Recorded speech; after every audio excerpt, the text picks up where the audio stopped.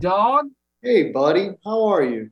Long time no see. I'm good. I'm good. Yeah, How are you? I'm great. Sorry I was late. I was taking a shit. Hey, man, it's important to stay regular. Yeah, I myself would be a little bit disturbed if I felt the need in the afternoon. I'm more of a morning guy, but when you gotta go, that's man. what I'm saying. I just didn't want to be on lifts and riffs just thinking about how bad I had to take a shit, so I had to Well, like when rectify you, it.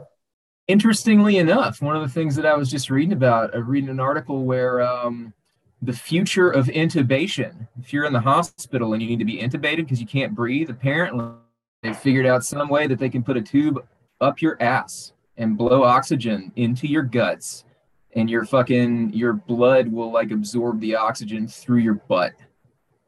And why is the answer like always comes back to just like up your ass or something? You know what I mean? You want to No, smuggle drugs? Go up your ass. You want to breathe better? Just shove the tube right up your ass. Why it not? is.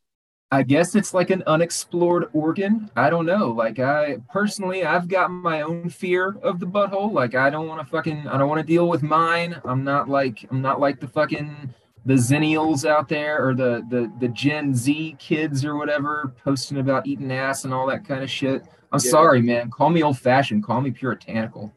You do you. Everybody have fun. But like I fear the butt. The amount of gross death metal you listen to is hilarious that you fear just the rectum. Dude, you have no idea. I have a lot of shit that fucking skeeves me out that would probably surprise you given what you know I listen to. That's true. Anyway, speaking of who we're listening to, Homeboy is in the waiting room. So why don't Oh we give him a shit. quick intro? We need to let this dude in. I'm super excited about today, man. Today we are talking with the front man, the most visible member of one of my favorite bands. They are an industrial metal band from Los Angeles, California called Three Teeth. His name is Alexis Minkala. Oh shit, yeah, these guys fucking kick ass. I'm excited to talk Yes. to Alexis. Yes. He's connecting. He looks wonderful. He's Those of you connecting. that There can't he see. is. Connecting to audio. As Zoom does. We need a theme. There he is. How about now? We got Yes, we can hear you. Excellent. You look like you're coming to us live from like Hunter S. Thompson's lodge somewhere. I'm digging your sense of decor, man. It's the closest. It's my garage, which is probably also filled with enough guns that Hunter would have been pleased. So yes, we are Oh, channeling Hunter maybe a little bit. very American. We're very excellent. I'm Schuler. I'm the dude who's been bothering you on Twitter. And I am joined today by my buddy Zach, who runs Death Comes Lifting. It's a fitness apparel line and lifestyle company, and we're super stoked to have you on the show today, man. absolutely. What's up, brother? Very cool. Thank you for having me, guys. It's an honor. Well, so what's going on, man? Let's just start off with like the basic how do you do bullshit. Like you can go as deep or Yeah. shallow as you want to. How are you? Things are good. I feel like I've had this sort of like void in my life for the past 18 months, which is like going on stage and performing. And now that there's sort of a light at the end of the tunnel here, we're heading out on tour in October, which is like I couldn't be more stoked about that. And it seems like everything seems to just like be coming into this like crescendo where like we're trying to wrap up the record, shoot a music video, and go on tour all simultaneously, which is the classic case of just like everyone being like, wait, and then it's hurry the fuck up. So just sort of Yeah.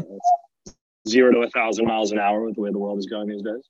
I can see that kind of being a repeat scenario in your industry. Like it seems like the kind of thing where everything needs to get timed just the right way, and then the momentum picks up, and you're part of the machine, and everything's rolling.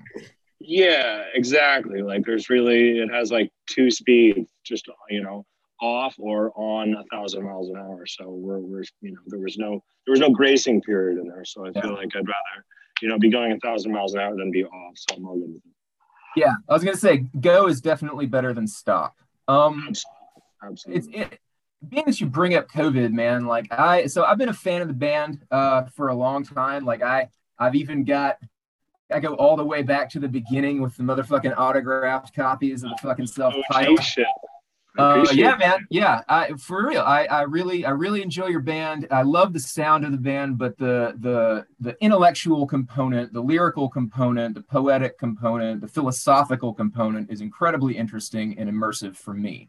And one of the things that I kind of wanted to chat with you about is just like this podcast was born of COVID boredom. And everybody who we have on here, invariably, we end up talking about sort of how their life has changed or anything, observations about COVID or whatever. And you as a lyricist and you as a performer, there's something about your band that is very much like cartoonishly dystopian. It reflects this version of America and the world, right? That's like steeped in consumerism, really sort of like lampooning how vapid certain aspects of American culture can be. And so I'm curious to hear your take on how we've handled the pandemic, what life's been like. Just talk to us, man. Yeah. So, I mean, we had dropped a record in 2019 called Metal War, and we were sort of rigorously touring. And we had literally toured right up until the world shut down, where we had done 30 dates at the beginning of 2020, like January into end of February, and we just had no idea that it was happening. The way I would describe it is like it was like we were skiing down a mountain and there was like an avalanche behind us that we had no idea was there because we were just in front of it enough that by the time we stopped and got to the lodge and like saw the fucking decimation behind us, we were like, wait, what the fuck just happened? So we were just like completely unaware of it and just going out there and touring. And when you're touring, it's such a grind, like you barely have time to like see what's going on in the world. But we realized, something was weird when our Milan date was canceled. And so we were like, oh shit, this seems to actually be, a thing, but we thought it was pretty much contained to Italy. And we ended up taking a day off in Frankfurt, Germany, where Bethesda has an office. Bethesda Gameworks does like Doom and games like Fallout and shit like that. So I had a friend that worked there, and they're like, "Hey, why don't you come play the new Doom game?" And I was like, "Damn, this fucking music for this is so dope." I was like, "Would be so cool if we just like tried something with Mick Gordon." So on our day off, but we wouldn't have had unless it was canceled in Milan, I'm sitting there talking about working with Mick Gordon from Doom, and then the girl who I know is like, "Yo, here's his email. Hit him up. Pretend I never gave it to you." So, fast forward, 16 months later, and here we've been like working with Mick Gordon from Doom for, almost a year now. So like, weird shit has happened because of COVID that like maybe wouldn't have otherwise happened, like your guys, podcast, or it gave everyone a moment of just like pause to sort of take that sort of passion project or sort of, try something new. And in many ways, we had just done a record. So like we weren't sort of hard pressed to get back into writing, but if we were going to write, we wanted to write something very different from the stuff we had been doing, get more experimental and have all that time. So, there's so much to talk about what we've done. But for me, I guess the sort of broad synopsis would be like having time is something we never have in this business, especially with the sort of momentum that this band's had. It was really nice to have time. It was really nice to sort of, take that pause and sort of like have a reflective audit of like everything that we've done, everything that was going on, sort of watching Metal War as an album almost like come to pass during the time in this sort of hyperstitious sort of manifestation. Unfortunately, things just sort of like, you're talking about cartoonishly apocalyptic. It's like here we are living in a sort of cartoonishly apocalyptic, dystopian B movie. Do you know what I mean? And like, that's a reality now. So, I take no pleasure in feeling like we were right about anything, because it's not like that was the goal. Yeah.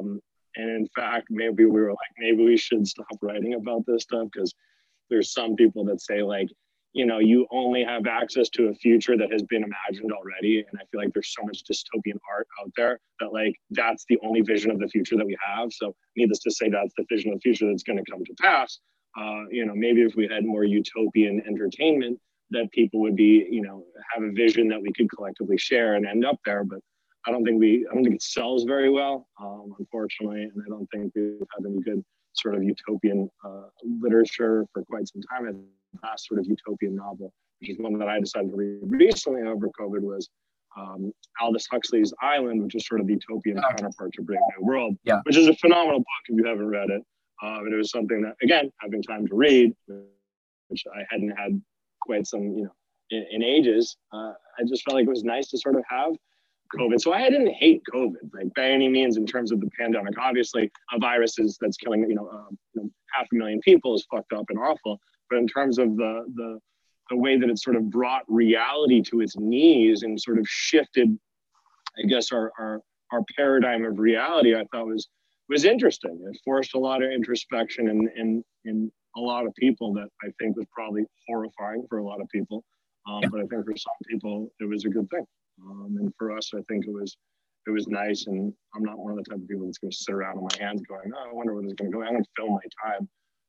And I made the most of it. We moved out to the desert, where the anxiety in Los Angeles became sort of palpable during the middle of the pandemic. We just said, hey, let's pack up all our shit and move out to a house in the desert and sort of, get out of metropolitan areas, get a little bit more in touch with our sort of primal force and living in sort of a more, just complete isolation out in the middle of the desert. And it was a beautiful experience, and it changed us a lot of ways. And obviously there were some psychedelics involved, but it was a great time. So like, honestly, I look back at last summer as like one of my favorite summers ever.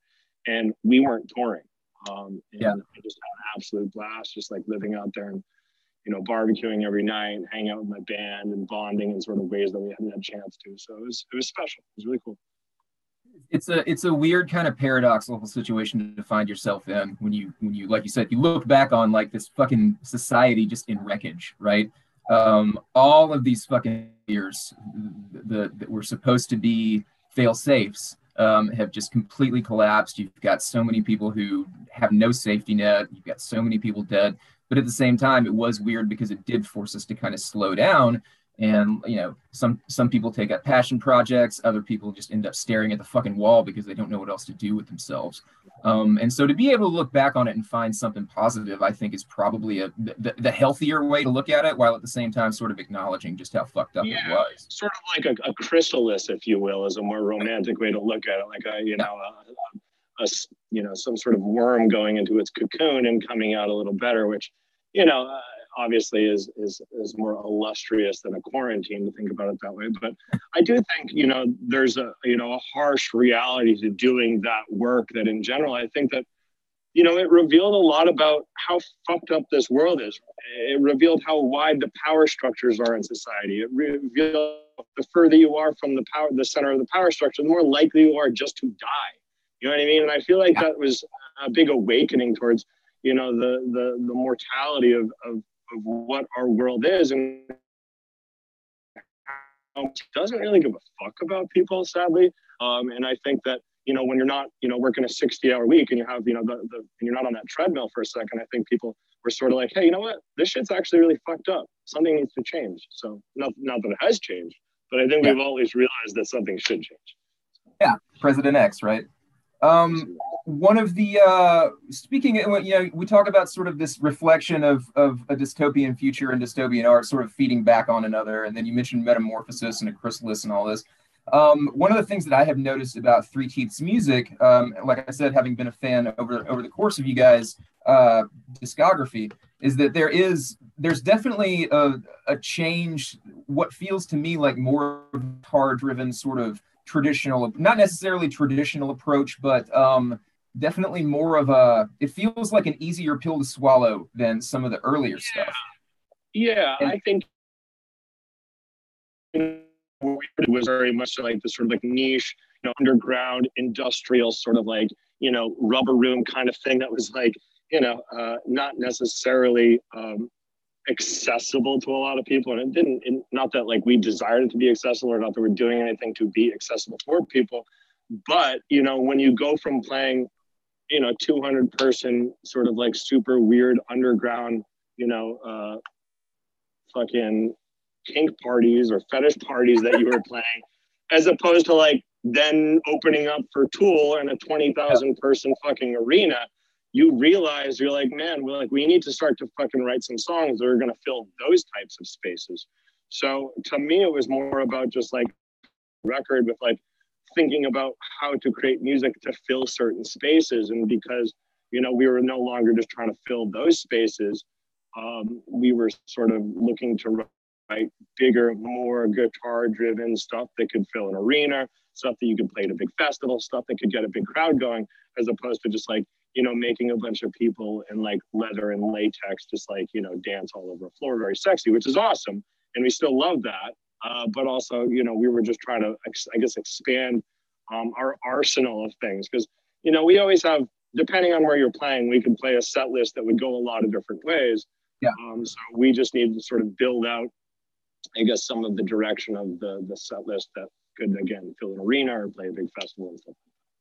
I mean, well, and so like with Shutdown and then with Metawar, I'm 38, and so a lot of the sound, like it's very modern, it's very much part of now, but at the same time, there are a lot of years of like being in high school and like hearing the more guitar-driven frontline assembly shit for the first time, and sort of watching this evolution and finding different places for me to fit in with it along the way. What are some of your influences, man? Like, where did you pick this up? I feel like my influences are so apparent. Yeah, but I want you to talk about them anyway. Yeah, I mean, obviously, like, you know, I grew up listening to a lot of Ministry, you know, Frontline Assembly, as you mentioned. Obviously, there's Skinny Puppy influences. And also the influences in the band are the culmination of the band's influences, obviously. It's not just my influences.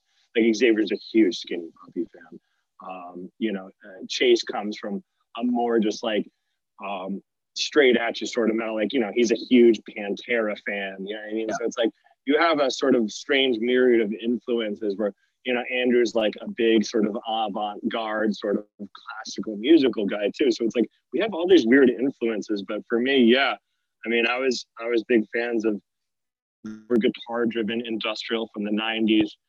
You know, Nail Bomb is a strangely, you know, weird music influence of mine. I love Nail Bomb. I love that shit so much. Yeah.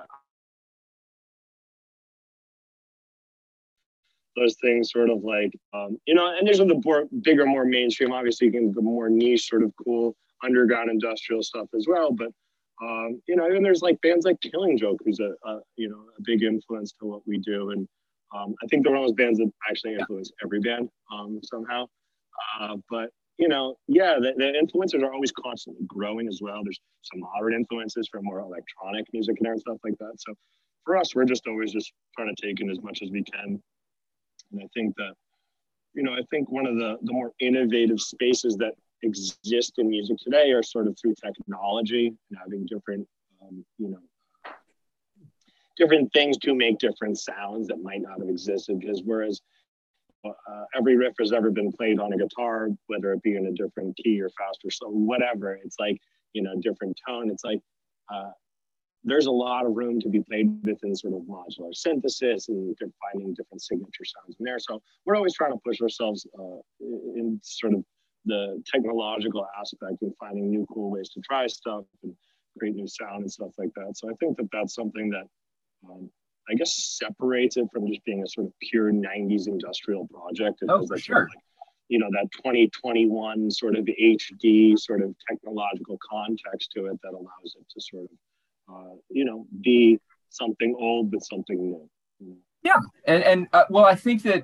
you can see that, you know, when you say that everybody in the band sort of has these different influences, you can definitely see that reflected in some of the collaborations that you guys have done. I remember looking in the liner notes for the first record and seeing that like Michael Keane from the Faceless played guitar on one of those songs. Yeah. It's a funny story. Yeah. No one has ever brought that up, by the way. You're the first person who picked that up.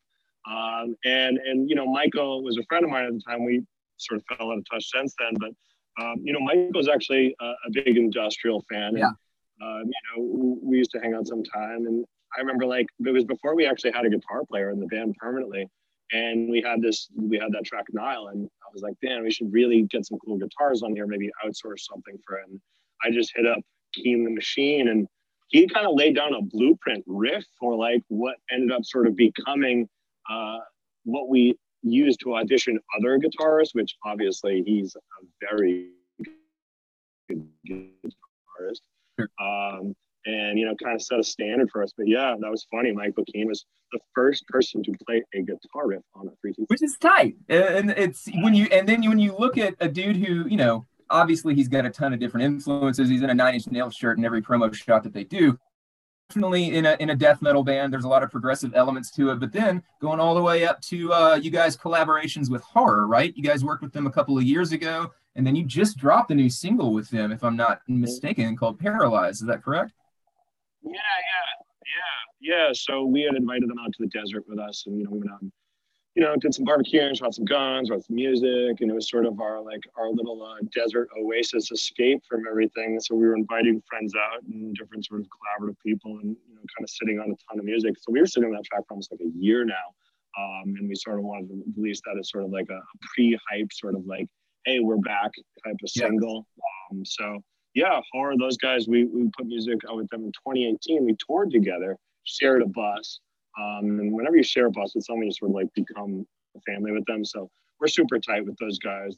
Collaborating with them is extremely easy and sort of intuitive. And, you know, there's a lot of sort of like unspoken communication of just like making it happen, which always makes things a lot easier. Which is cool.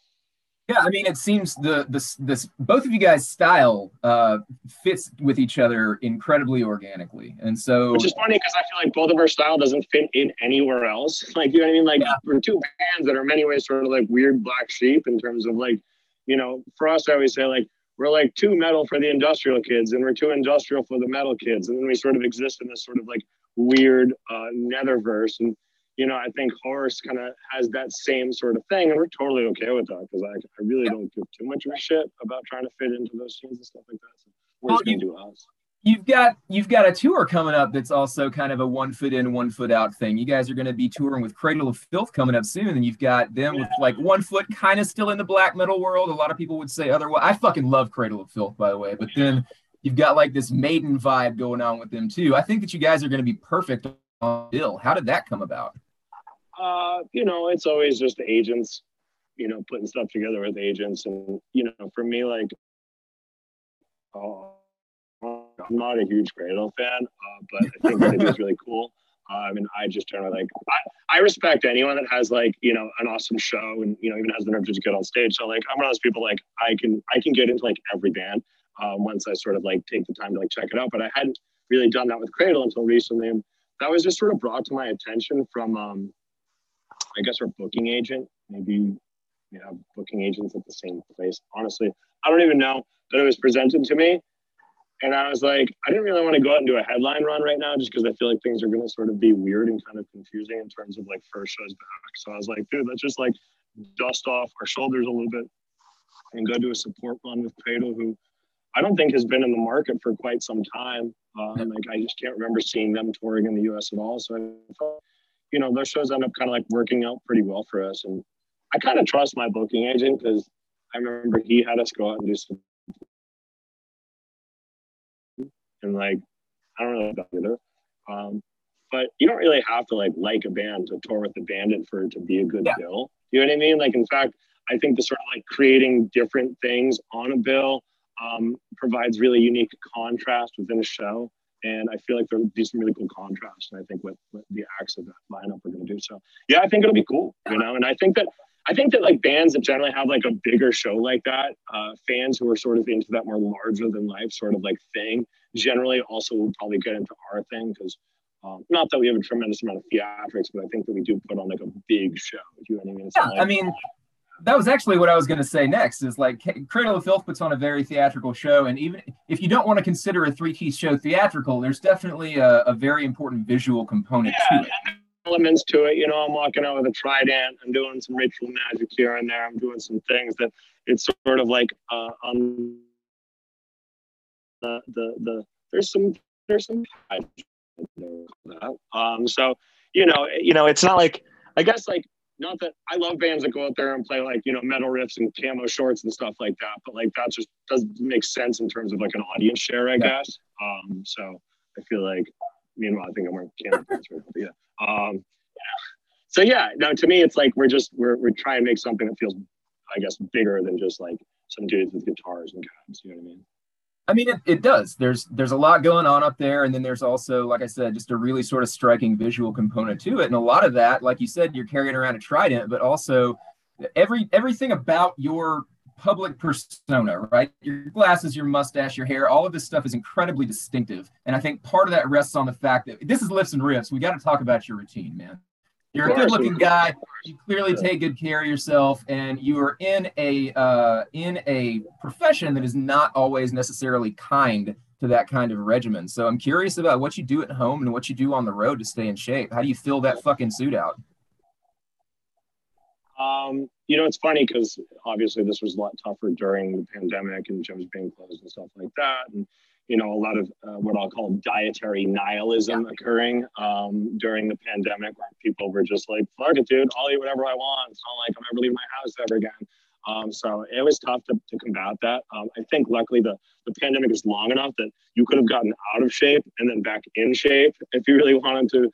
So I think initially there was this sort of like, hey, we're on the fucking forever weekend. And I think that, I was drinking too much in the beginning because it was like sort of like, what else is there to do? And having a tour canceled 2 days before was pretty depressing, and kept getting like reminders on my phone. Like it was like sound check today at 4:00 in Vegas. And I'd be like in my fucking sweatpants, like watching Netflix. And I was like, fuck this, dude. You know what I mean? Like, so first things first, it was like overcoming the depression was tough. Of being like, we're never going to tour again. But then ultimately kind of pulling myself up by the boots and just sort of like getting back into some good diet. And I think that I generally like on tour, I just try and not to eat late. I know it seems so simple. It is simple, it's just hard, which sometimes you have to create a distinction for like simple doesn't mean it's easy. Eating just less calories to me is something that's always worked in my favor. I generally sort of like in sort of like what they call like an endomesomorph or something in between there, where I'm like kind of a thicker person.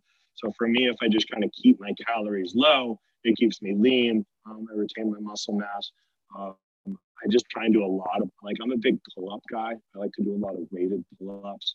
You can see right here in my driveway, squat rack.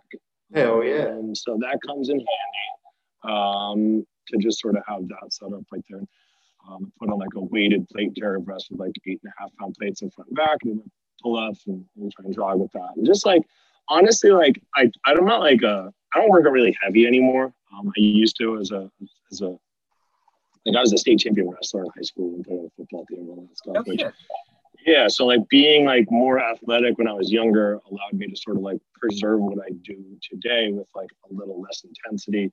And I just try and like, the way we perform is like a ton of cardio every night too, because we're always fucking running around and, just being, doing the most on stage. So for me, and oftentimes in leather, so it's a fucking sweat fest. So like, to me, I try and eat early because I don't like eating too close before the show. I don't eat after the show, which is oftentimes what everyone loves to do because you start drinking and, then you're like in some town, you're like, yo, we should go eat that fucking crazy thing that everyone always talks about in Chicago. You know what I mean? Like every city has a crazy fucking food that at nighttime you eat when you're drunk that sort of herald is like, dude, we got to go get it. So I try and avoid that stuff. So again, it's almost like less about what I am doing and more about what I'm not doing to preserve my shape. It's sort of just like, like I said, some basic push-ups and pull-ups when I'm on stage, or on tour, and then just not eating shit. So, With this is Zach's area of expertise. Zach's a trainer. Very cool. Zach is unfortunately gets bulldozed by me most of the time because I'm a really fucking enthusiastic dude. It's really good. You gotta have that sort of you gotta play with each other like that. You gotta have two guys that bulldoze each other. Yeah, I just get stoned and like hang out and interject some shit every now and then. I've been wanting to say though, it's funny you mentioned Mick Gordon because just today I was working out to the Doom Eternal soundtrack, and I think some of that shit's like the best workout music ever. I do too. It's funny. I work out to there's like gym mixes of it on YouTube. So It keeps the heart rate up because it's got this sort of like pounding tempo and it's got this sort of jump off energy. So yeah, I'm right there with you. I work out to that stuff too. And what did you do with him specifically, or what are you doing with him? He's co-producing the record. Oh, no shit, really? I know he was on this single. I didn't know he was doing the whole record. That's fucking awesome. Yeah, we've been like working together for like a year now. And again, like we just haven't been rushing this record. We've just been like being super experimental, and we're just going to sort of keep releasing singles while working the record. And we're, instead of just being like, here's a definitive date for the record, we're just going to keep writing, just keep releasing singles, and just see how that goes. Like, I don't know. I feel like that's more of a modern formula. Obviously, albums are important, but part of me does feel like after you release an album, it's like before the album is like foreplay, and then after you release the album, it's like everyone orgasms and then goes home and doesn't care about it. So it's like I'm just trying to like prolong that as much as possible. We're just going to be edging our fans until they sort of get fed up with us. Oh yeah, man. Well, so what was the collaborative process with him like, and what does it continue to be like? Like, did you go into this partnership with any sort of expectations or any sort of designs on what you wanted the next record to be like, or did you guys just roll the dice? Yeah, I built an entire 9-foot document that's about 12 pages, sort of each month being a song, and then it goes through it's like designed this visual ascension and concept map. So like we laid out all that stuff before we even started working on the record. Needless to say, like I said, having all this time really helped, being out in the desert and, taking LSD, and like my background's visual arts and graphic design. So like I'm a big concept guy. So like we put all this sort of concept together before we started, I reached out to him half a bottle like whiskey deep, and I just like, you know what? We were like listening to his music in the studio. I was like, I'm just gonna fucking email the dude. Like, what's the worst that's gonna happen? He's gonna ignore it or say no. 3 hours later, because he's in Australia, he was just like, holy shit, Lex, huge fan. So cool to see your name in my inbox. I would love to work with you in some capacity. Let's figure it out. And then, lo and behold, we just kind of figured we could, do a record together, or at least try. And, he's coming at it for more he's a sound design monster. You know what I mean? Like the guy obviously has huge riffs as well, and he can compose, and he's brilliant. But really, we wanted him to kind of come in and do some really interesting sound design. And we oftentimes will write a song that kind of starts with just vocals, drums, and guitar, sort of just riffing it around. But that's not the type of music we make. So then we sort of throw it into the industrial grinder, and we have what we call the tweaker department of people like Xavier and Mick Gordon, where it's maybe me, Chase, and we sort of come up with a song and write it sort of left to right, get the choruses and verses in there and get a rough sort of arrangement, and then get into the tweaker department to just fucking destroy it, and then see what we have, and then kind of rebuilding it. And our music is very Frankenstein process in a way, because I think that it's sort of the process of denaturing it, because it's you have to sort of almost genetically engineer it and transmute it into enough things to sort of just turn it into this cold industrial thing, which is sort of what we do, which is sort of a reflection going back to what we were talking about. Industrial music for me has always been a way to sort of a reflection of sucking the poison out of mass production society and spitting it back in its own face. So it's sort of the anti-venom of that, which is made from the venom of that. So we sort of have to reflect a little bit of that process. I like that. I think that's an interesting and effective way to put it, because there is sort of the music in and of itself is sort of this commentary on assembly, is sort of a commentary on production. And it's not just the style, but I also think that it's very much a part of the lyrical landscape of the music that you write. So I am right when I say that you write all the lyrics, am I correct? That's correct, yeah. All right. Can you tell us a little bit about some of the, you mentioned some reading earlier, but what else are you drawing inspiration from? I'm one of those people that absorb my entire environment like a sponge, and I'm constantly taking notes, and actually just a huge fucking nerd. So I'm just ingesting a ton of information from you name it, from I'm a sort of well-studied occultist. study sort of esoteric principle, as well as I have 2 degrees in political science. So I'm drawing a lot from my knowledge of that, but then combining with more of like a sort of like metaphysical and humanist perspective. So, at the end of the day, our music is not, it's political in the sense that it's like critiquing politics and social commentary, but really it's always sort of about, I'm not like telling you how to think in terms of like, oh, support this and support that. I'm just generally kind of like making you like, I'm like, don't believe anything you think, sort of approaching it from this sort of like cynicism of the central nervous system, even if you will. Do you know what I mean? The idea that like we are intrinsically corrupted by the fact that this is like all we receive is this. Yeah. And I feel like I'm always kind of just, trying to, I guess, not be too cynical, but create this sort of humanist perspectives, I guess. Yeah. Maybe. I'm actually pretty cynical about it in my music, but I feel like that's my way of, I guess that's my therapy for myself. I got to get that out of me. Which is, I think that is a pretty healthy way to approach some of the topics that are treated in this music, to call it like therapy, but also, like you said,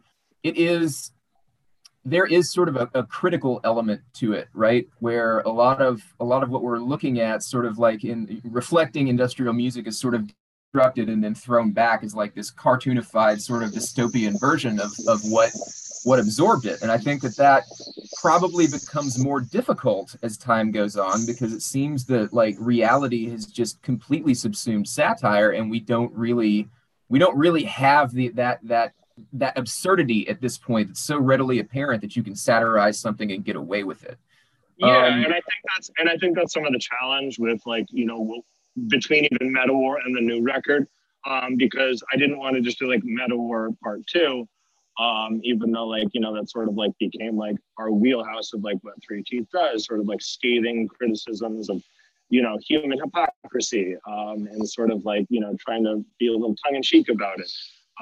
But I think, where this record starts in this sort of Tellurian earthen landscape, and then as the ascension happens, the perspective of like almost us in the desert was sort of our version of being sort of in the sort of Martian landscape, and sort of stepping away from everything, all the bullshit here, and sort of looking back at it.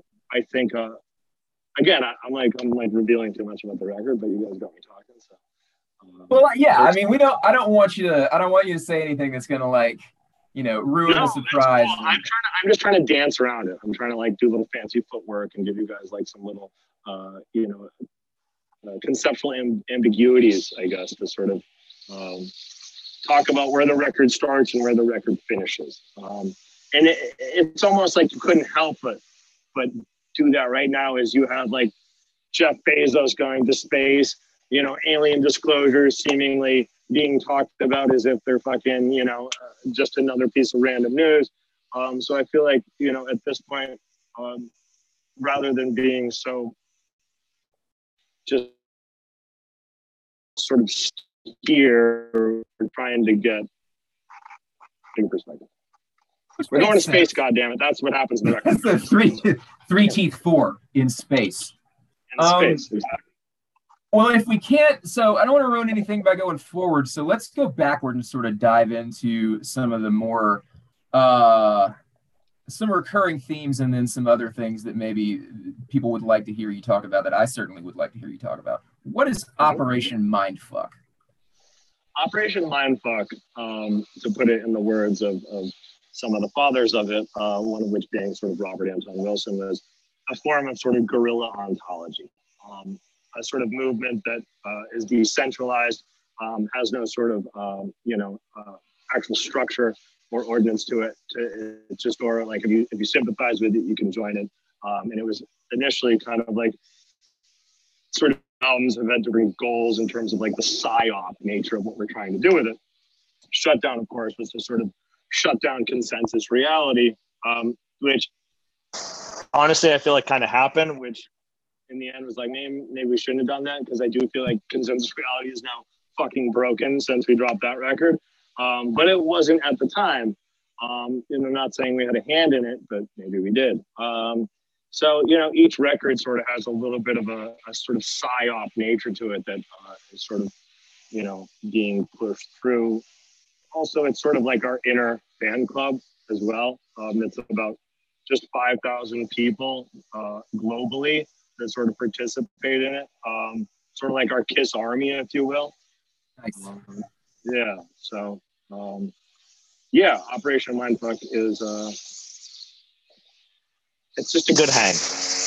I think, and at the root of this, at the root of the psyop, either as something entertaining or something necessary, is this understanding that reality, as it presents itself, it's like this tacit acknowledgement of, like, I guess, a sort of baseline nihilism, and then sort of a, yeah. Okay, sorry. Go ahead. Continue. And, well, not a baseline nihilism, but also sort of this continual return to the absurdity of everything, yes. Right? Yes. And in many ways, that's sort of like all that's left as a result of it is this sort of like, reductio ad absurdum, where it's like we're sort of like forced to just reduce everything to absurdity. Because at this point, like, what is left to say? Are we going to sit here and like preach about how we should live this way and how we should do that way? Because that's what everyone's doing at this point. And I don't think it accomplishes anything. So I think that all we sort of have left is the sort of absurdity, which is why you see, this sort of like, new millennial Dadaism on the sort of door of stuff.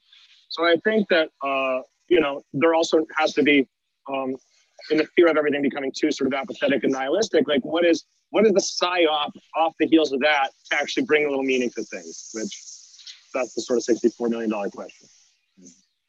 Yeah, well, and it's a question that I think we haven't even really figured out how to ask yet. And so one of the things that's always interesting to me is about art that pushes social issues in a direction that, like, the social professionals seem to be scared of or seem to just not care about themselves.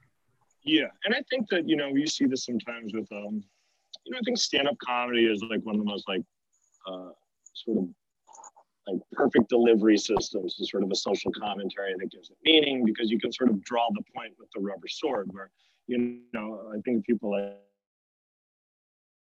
were sort of like really drive home these amazing points without preaching to you and sort of making fun of things and sort of that sort of collective sort of like almost like cathartic, like, God damn, this really is bullshit, but like I'll laugh at it. So I think that it's about how you're sort of drawing that point. I think, shit posting for the sake of shit posting dilutes it, obviously. I'm not trying to like, be a connoisseur of shit post, but I think that ultimately it still comes down to whatever the practitioner's ultimately their intention is.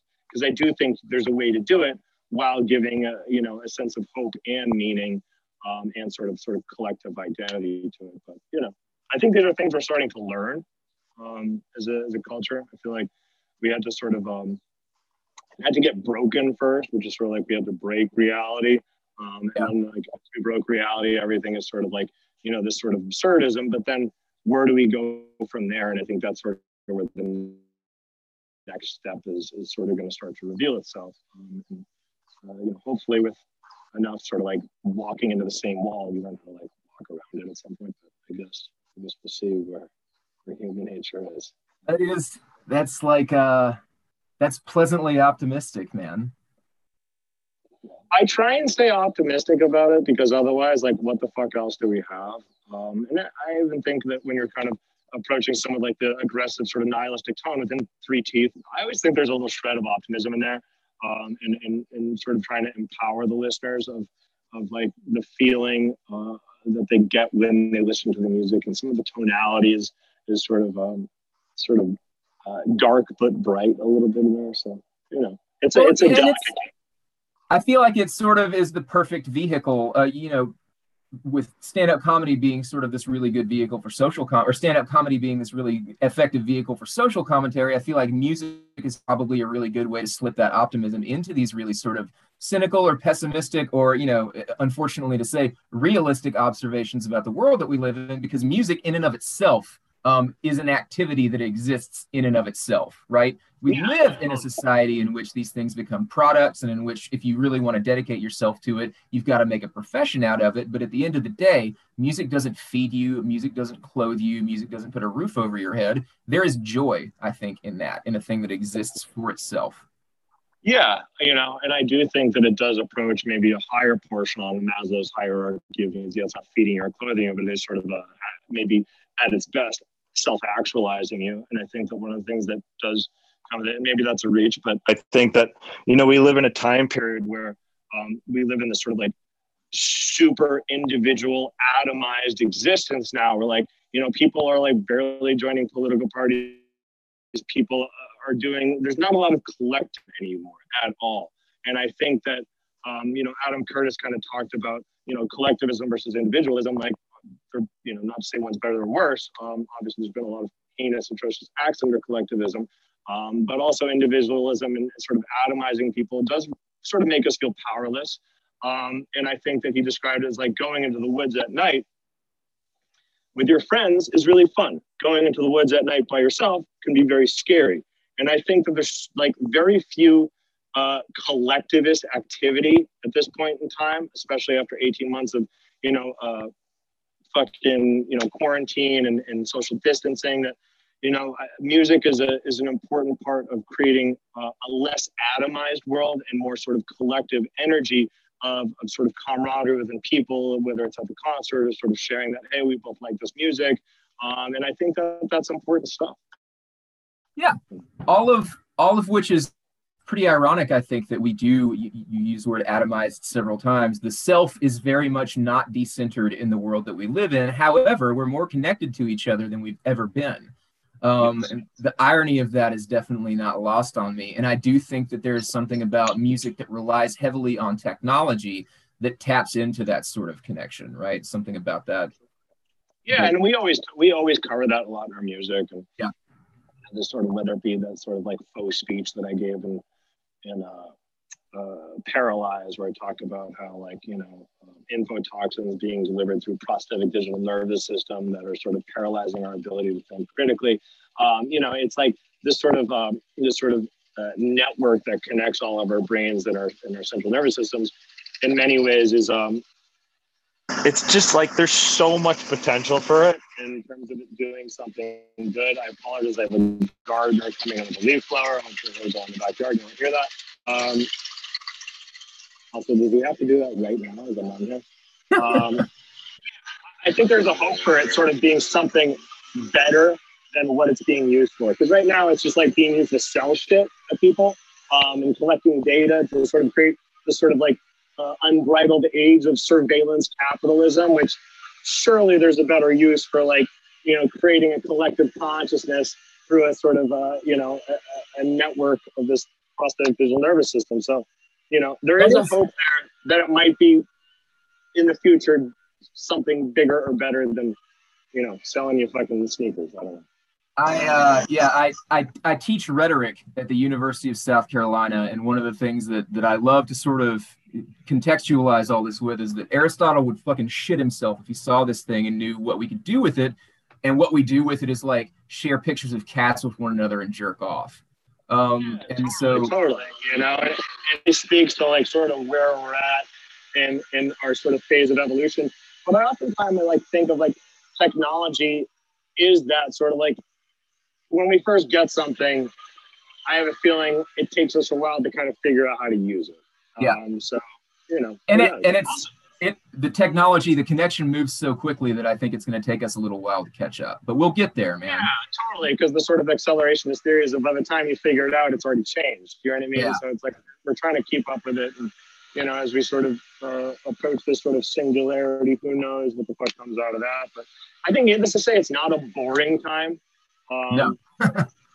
It's just like there's a lot of crazy, exciting things going on. And we are sort of on the precipice of what feels like an actual futuristic future, with some of the shit you keep seeing on a daily basis of like, hover suits and fucking dudes going to the fucking space. And, who knows? Maybe we'll see a Jetson future before we pass away. Maybe there will be some element of utopia to that as well. Dude, thank probably you. Not for us, probably for the billionaires, but you know. Yeah, we're gonna sit here and clap for them while they fucking leave us behind to burn alive. Exactly. Dude, this has been an incredible conversation. Thank you so very much for giving us some of your time. Big fan of the band. If you're listening right now, definitely check out Paralyzed, the new single. Three Teeth's going to be on the road with Cradle soon. Check that out. As we approach the end of the show, man, we have a major serious question that we ask everybody who comes on here. I am fucking dying to hear what you have to say about this. Zach, hit this man with the hammer. My friend, we have to ask you, what is your favorite Black Sabbath record? I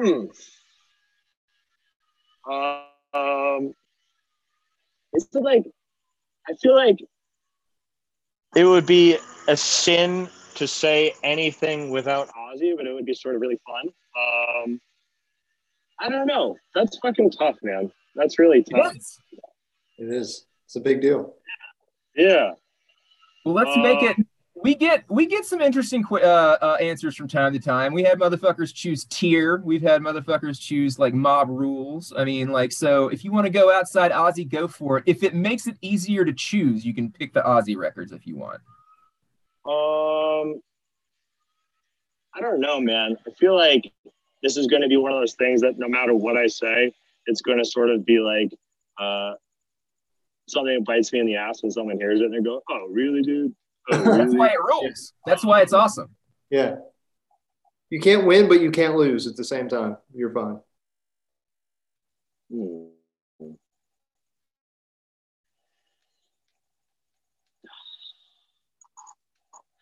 I don't know, man. I really don't know. I feel like you just have to go with like Master of Reality for the sake of just like, sure, you know, the heritage of it, and just like the fucking. It's honestly like one of the best names of a record, that like you could possibly think of. So I don't know. But I actually like some fucking weird new Black Sabbath too, but whatever. Dude, we fucking our white whale for this show is Tony Martin. You'd be surprised how hard it is to get that motherfucker on a podcast. Tony Martin is guarded, man. We can't find him anywhere. But like, we are huge. Where is he based? He's in the UK. If you make it over there and you happen to see fucking Tony Martin, hey, ask Danny Filth if he knows Tony Martin. Maybe they're friends. I was gonna say, I guarantee fucking Danny Filth. I feel like everyone in the UK metal scene knows everyone in the UK metal scene. Well, they're like UK metal royalty at this point. Yeah, Danny's up there in that game. Oh yeah, for sure, absolutely. So Master, I think, is a healthy one to go with. Like that's my option. Like it's low-hanging fruit, but it is for a reason, right? It's incredibly influential. Like you said, the heritage of that record is so fucking huge. And it still sounds heavy as shit, you know? Yeah. And I feel like it's like one of those records that like pioneered the vibe of what like a lot of other records became too. So I don't know. Absolutely. Yeah, we're going to have to go with that. That's solid. Fair response, man. Lex, thank you so much for talking to us, dude. We wish you the best. We hope to hear from you again sometime soon. Take care, brother. Yeah, man. Thank you so much. Thank you for having me. Talk soon. Peace out. What a good dude. Yeah, he was great, man. We had some connection issues. I guess that's just the price you pay if you're gonna live out in the fucking desert. Right. Shitty Wi-Fi from time to time, which I think is interesting, being that, you know, he's the fucking cutting edge of industry technology with his band. How great would it be if we get connected to Tony Martin through Danny Filth, through that guy? I would want to have all three of them on at the same time. I feel like it would be almost too much to handle. This was fucking awesome, dude. This was one of my favorite conversations we've had so far. Yeah, this was a great one. Great vibes, man. Thank you. I love you. Thanks for holding it down as always. Thank you, my man. I love you. We will talk soon. Yes, sir. Take care of yourself, baby. Peace out.